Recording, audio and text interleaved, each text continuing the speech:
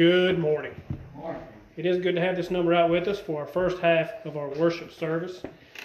And Daniel read something significant. It's John chapter 15. I enjoy reading from John chapter 15. I also like preaching a message from John chapter 15.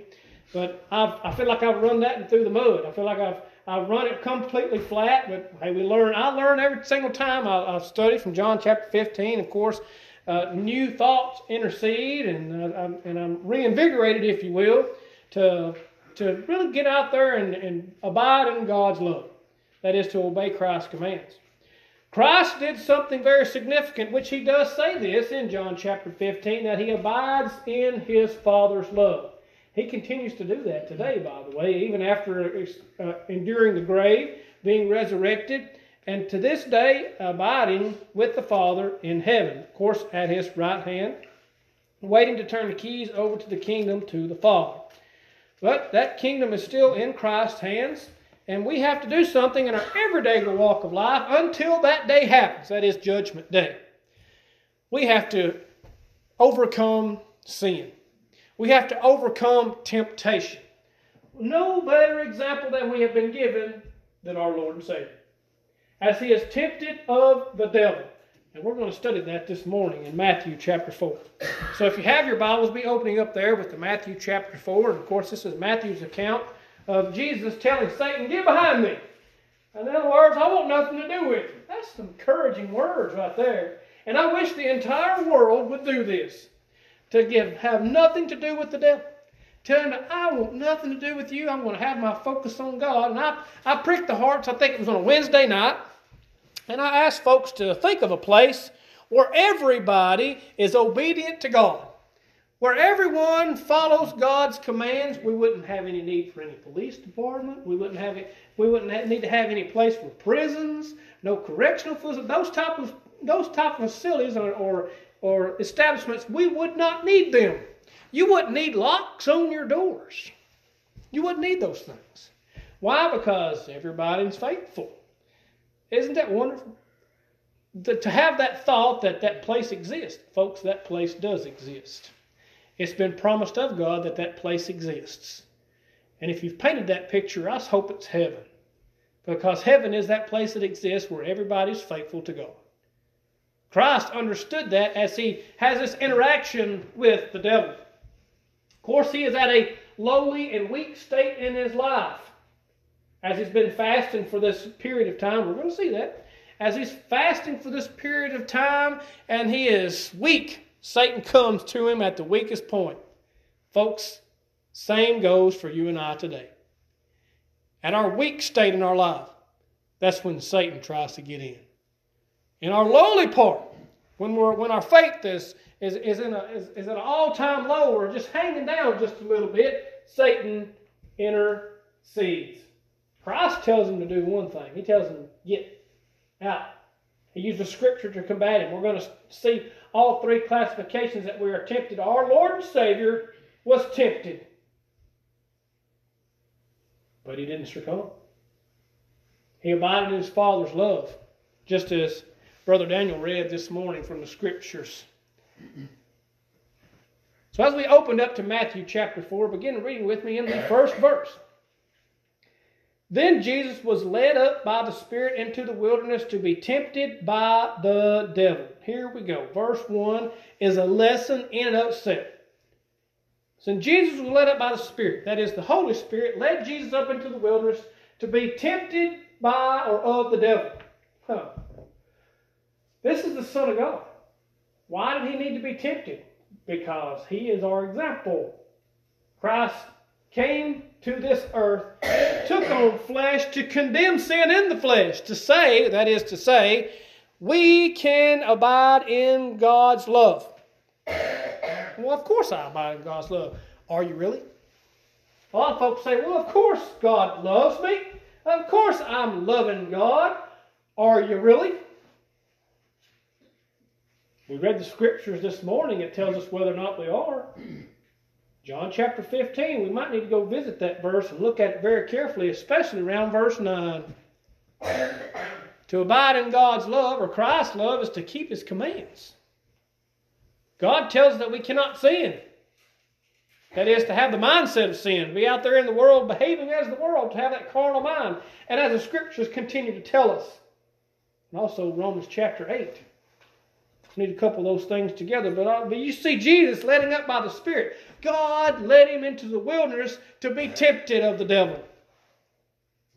It had to happen. It had to happen. And previous to this, Jesus Christ was baptized of John the Baptist. Remember that situation? It's right there previous to this. John the Baptist says, wait a minute, I need to be baptized of you first. That's what he told Jesus. And Jesus said, allow it to be so. So that we can fulfill all righteousness.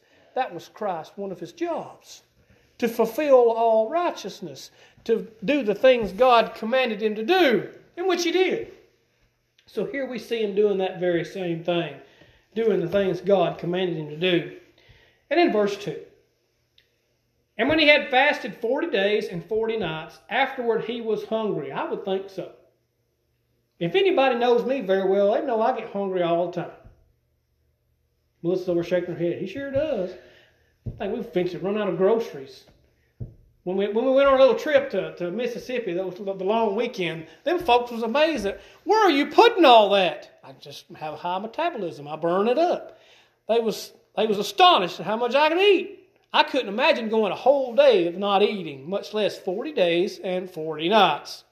Ooh, I'd be perishing. I'd be skin and bones. Just hungry. Do you think Jesus was hungry? Oh, most assuredly. Let each and one of us go one day without eating anything. How hungry are you going to be when you go to bed? Your belly's going to be grumbling, man, I'm hungry. A friend of ours would say, I'm starving to death. 40 days and 40 nights he fasted, and he was hungry. Now when the tempter came, this is the devil. Keep in mind, don't misunderstand. Now when the tempter came to him, he said, if you are the Son of God, command that these stones become bread. Now wait a minute. Stop right there for just a second. Do you think Satan already knew that he was the Son of God? Most assuredly he already knew. Because Jesus was there when Satan was created. When all of the angels was created. When all the creation was created. It was made through the Son. That being Jesus Christ. He knew that he was the Son of God. But keep in mind, he's picking at him. He's prodding at him. If you are the Son of God, command that these stones be turned to bread. Now keep in mind, he's hungry. 40 days and 40 nights of not eating anything. But Jesus said something significant. He said something wonderful. And it applies to you and I today. But as Satan said, if you are the Son of God, command that these stones become bread. He says this in verse 4. But he answered and said, it is written, man shall not live by bread alone, but by every word that proceeds from the mouth of God. How shall we live today? By bread alone? Again, I wish the world would hear this. A child of God is going to know. We have everlasting life or achieve everlasting life by faithful observance to God's word. Man shall not live by bread alone. Christ was weak in a lowly state. He was hungry, but yet still he was thinking about his heavenly Father. Could you and I do that? Could you and I tell Satan, I don't care about that bread. I care about the Word of God. And that's how we are to live. But that's what our Lord and Savior told Satan. The tempter, of course, being Satan. It is written, man shall not live by bread alone, but by every word that proceeds from the mouth of God. And in verse 5. Then the devil took him up into the holy city and set him on the pinnacle of the temple. That pinnacle is the highest part. And said to him, if you are the Son of God, throw yourself down, for it is written, he shall give his angels charge over you, and in their hands they shall bear you up, lest you dash your foot against a stone. Oh, Satan says, okay, you can give me scripture, I can give it right back to you. He uses it out of context. Now we need to be very careful with this. And we need to take notice who is using this scripture out of context. It is the tempter. It is Satan, the adversary of God. Now, as people, as God's creation, even as His children, we cannot use scripture out of context. We can't twist it. We can't force it to make something that it does not mean, is exactly what Satan just did. It's exactly what he did. And folks do that to this day. We need to be very careful with the misuse of the scriptures. We need to get its full meaning. In the absence of its full meaning, it becomes a lie. Can a lie save us? Most assuredly not. It cannot, nor will it ever save us. A lie. Christ says you shall know the truth. The truth is God's Word. So whenever we have an understanding of God's Word and applying it to our life, producing that fruit in John chapter 15 that we read, in the absence of that fruit, what does it say? Gathered together to be burned as the branches. Christ understood that. Satan still tried to tempt him. Well, he did tempt him. He's trying to get him to succumb to that temptation. Throw yourself down, for it is written, He shall give His angels charge over you, and in their hands they shall bear you up, lest you dash your foot against a stone. Verse 7, this is Christ's response. Jesus said to him, It is written, You shall not tempt the Lord your God. Ouch. How often do we tempt God today? How often does the world tempt God today? Case in point. Remission of sin comes through baptism. That's the reason why we're immersed in the first place, is for the remission of sins. Is that a permission to go out in the world and sin? Is that a permission to go out there and says, well, I can get forgiveness from it, so I can go out and live in sin? That is not what that says.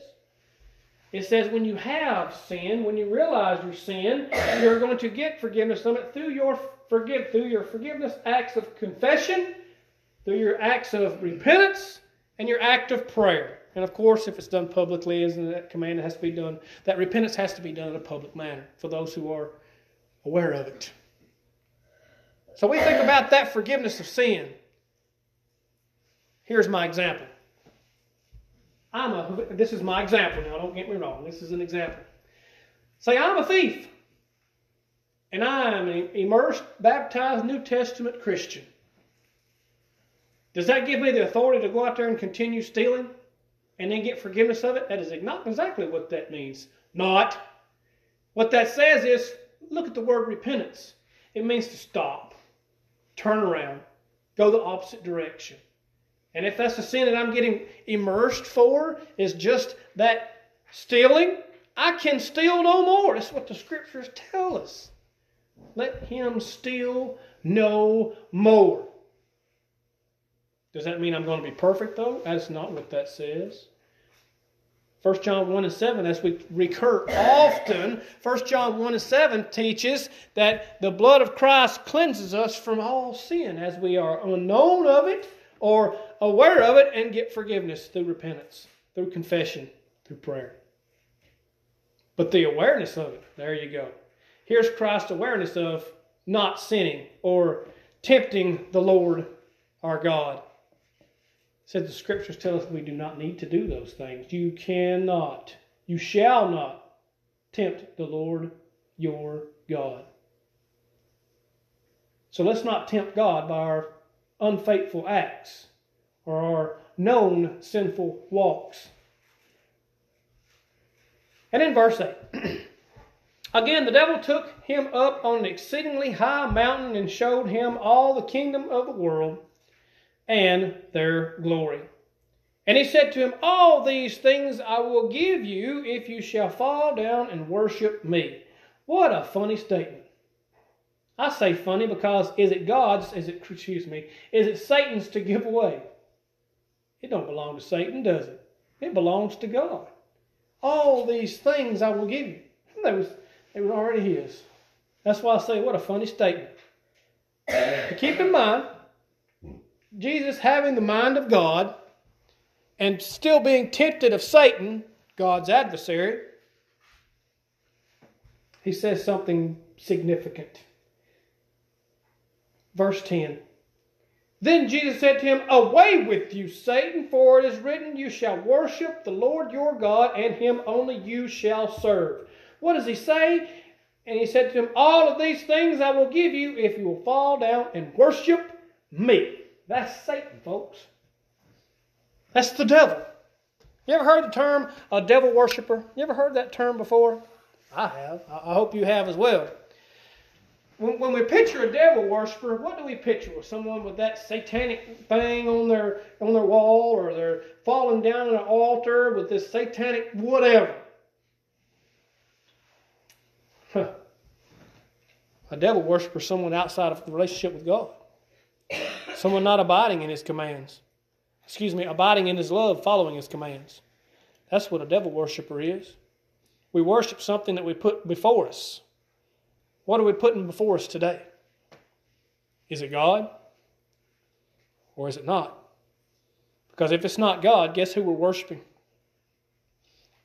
Jesus told the Jews something that applies to this lesson. He asked them something of, Who is your father? Well, their first answer was, of course, Abraham. Abraham's our father. No. Jesus said, well, if Abraham were your father, you would be doing the works of Abraham, which they were not. Then they said, well, of course we weren't born of fornication. God is our father. Oh, okay, if God was your father, you would have loved me. And they were not loving Christ. Now, were they? They were not. They were rejecting him. They were rebuking him. They were not adhering to who he was. He told them plainly, You are of your father, the devil. Ooh. Ouch. Christ also says that if you're not with me, you're against me. Are we with Christ today? I seriously hope so. Because if we're not with Christ, we're with Satan. We're with the tempter. We have succumbed to temptation. We have cast our backs to God and Christ, just like those did in John 6 and verse 66. Walk with him no more. That's sad. That is sad. We talk about salvation as a child of God. We keep it fresh into our minds, or we should. We keep the things that we do in our everyday walks of life fresh into our minds, or we should. Have we set our minds on heaven?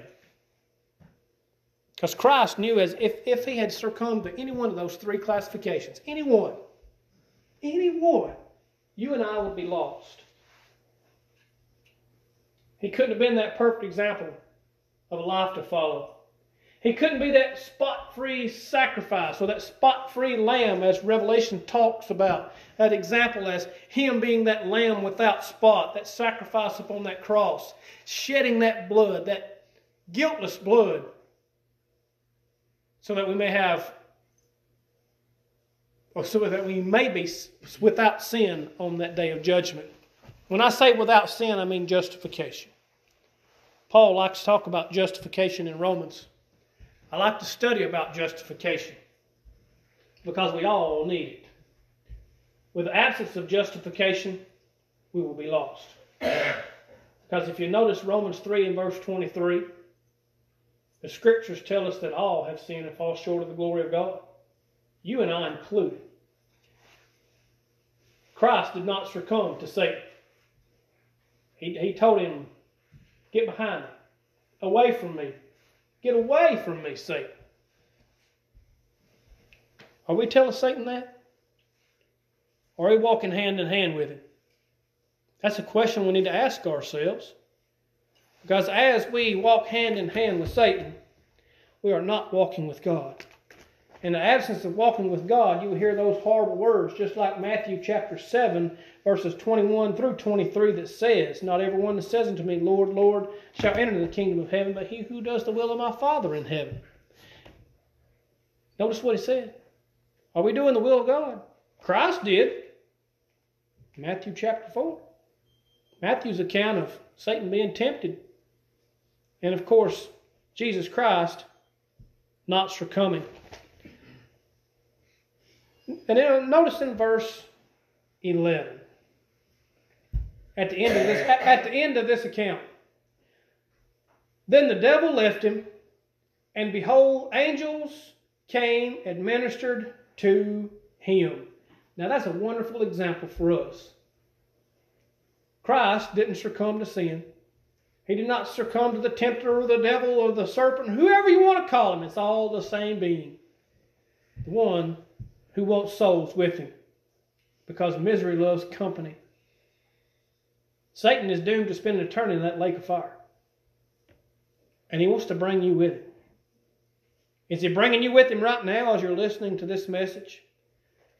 As you're studying this short passage of Scripture, to realize that you have succumbed to sin and you're walking hand in hand with the devil. You've turned your back on God and you need his forgiveness. That forgiveness only comes through the blood of Christ, which we get forgiveness, which we get justification. So as the devil left him, because Christ drew near to God. The Scriptures also tell us if we draw near to God, Satan, the devil, he flees from us. We defeat him. We defeat the adversary of God when we draw near to God. Who are we drawing near to? Who are we getting closer to through our Bible studies, through our faithful observance to his word? Are we finding out what's acceptable to him? That is another command for us to do. So turn over with me to Mark chapter 8. Mark chapter 8. Starting in verse 34. Mark chapter 8, verse 34. When he had called the people to himself with his disciples also, he said to them, whoever desires to come after me, let him deny himself and take up his cross and follow me. Now, couple this to what we just learned and what we just studied about Christ being hungry 40 days and 40 nights. He was starving to death, if you will. Satan came in that weakest point, and he tempted our Lord and Savior, and he did not succumb. He said, "My heart is with God. That's where my commission lays, and I'm going to follow him and him only. Let whoever desires to come after me, let him deny himself, take up his cross, and follow me." What are we doing today? Are we following Christ? We have his examples right there in Matthew chapter 4. Are we following those examples to tell Satan we want nothing to do with him? Or are we not denying ourselves? Are we fulfilling the lust of the flesh, the lust of the eye, and the pride of life? All three classifications that we are tempted of. Are we succumb to those things? If you have done so, notice something very carefully. Verse 35. For whoever desires to save his life will lose it. But whoever loses his life for my sake and the gospel's will save it. For what will profit a man if he gains the whole world and loses his own soul? Or what will a man give in exchange for his soul? Satan tried to swap Christ's soul for rocks. For rocks. Yeah, he said, command these stones to become bread. But they were rocks. Compared to eternity, the things that we give for our soul in this world is rocks. You ever thought about that? It's just rocks. Our jobs, our money, our happiness, if you will. Folks, it's fun being a child of God. It is. It's enjoyable. It's nice having to be able to lay your head on your pillow and just have peace.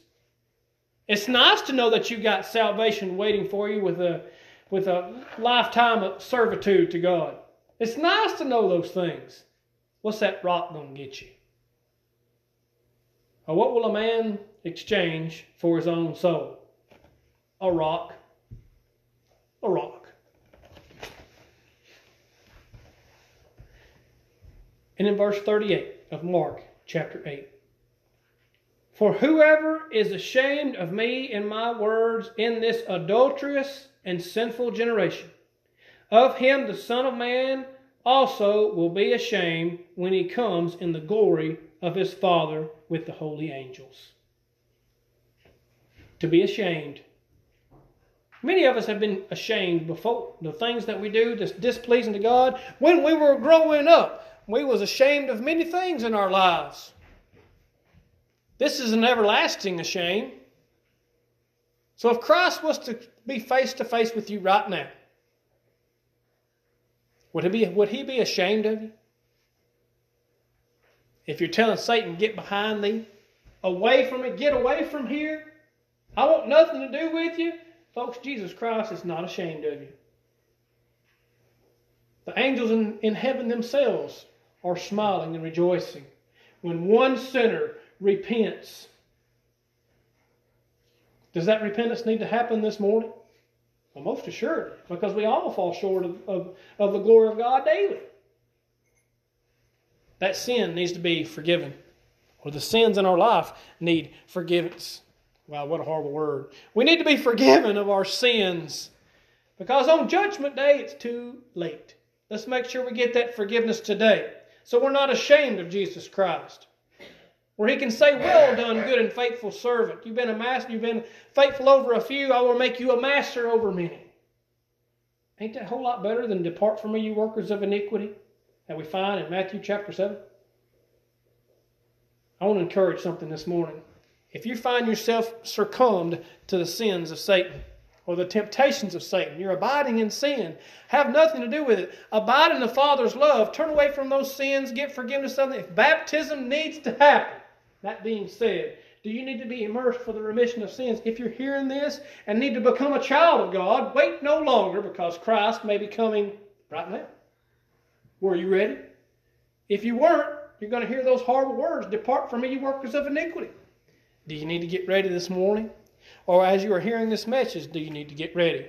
If you have taken a short walk with Satan, if you've succumbed to those temptations as our Lord and Savior was able to say, no, I want nothing to do with those things, for they're displeasing in my Father's name. Do you need to get forgiveness of those this morning? Why wait? Why wait? As we have an opportunity this morning, why don't we do so as we stand and as we sing the song of invitation?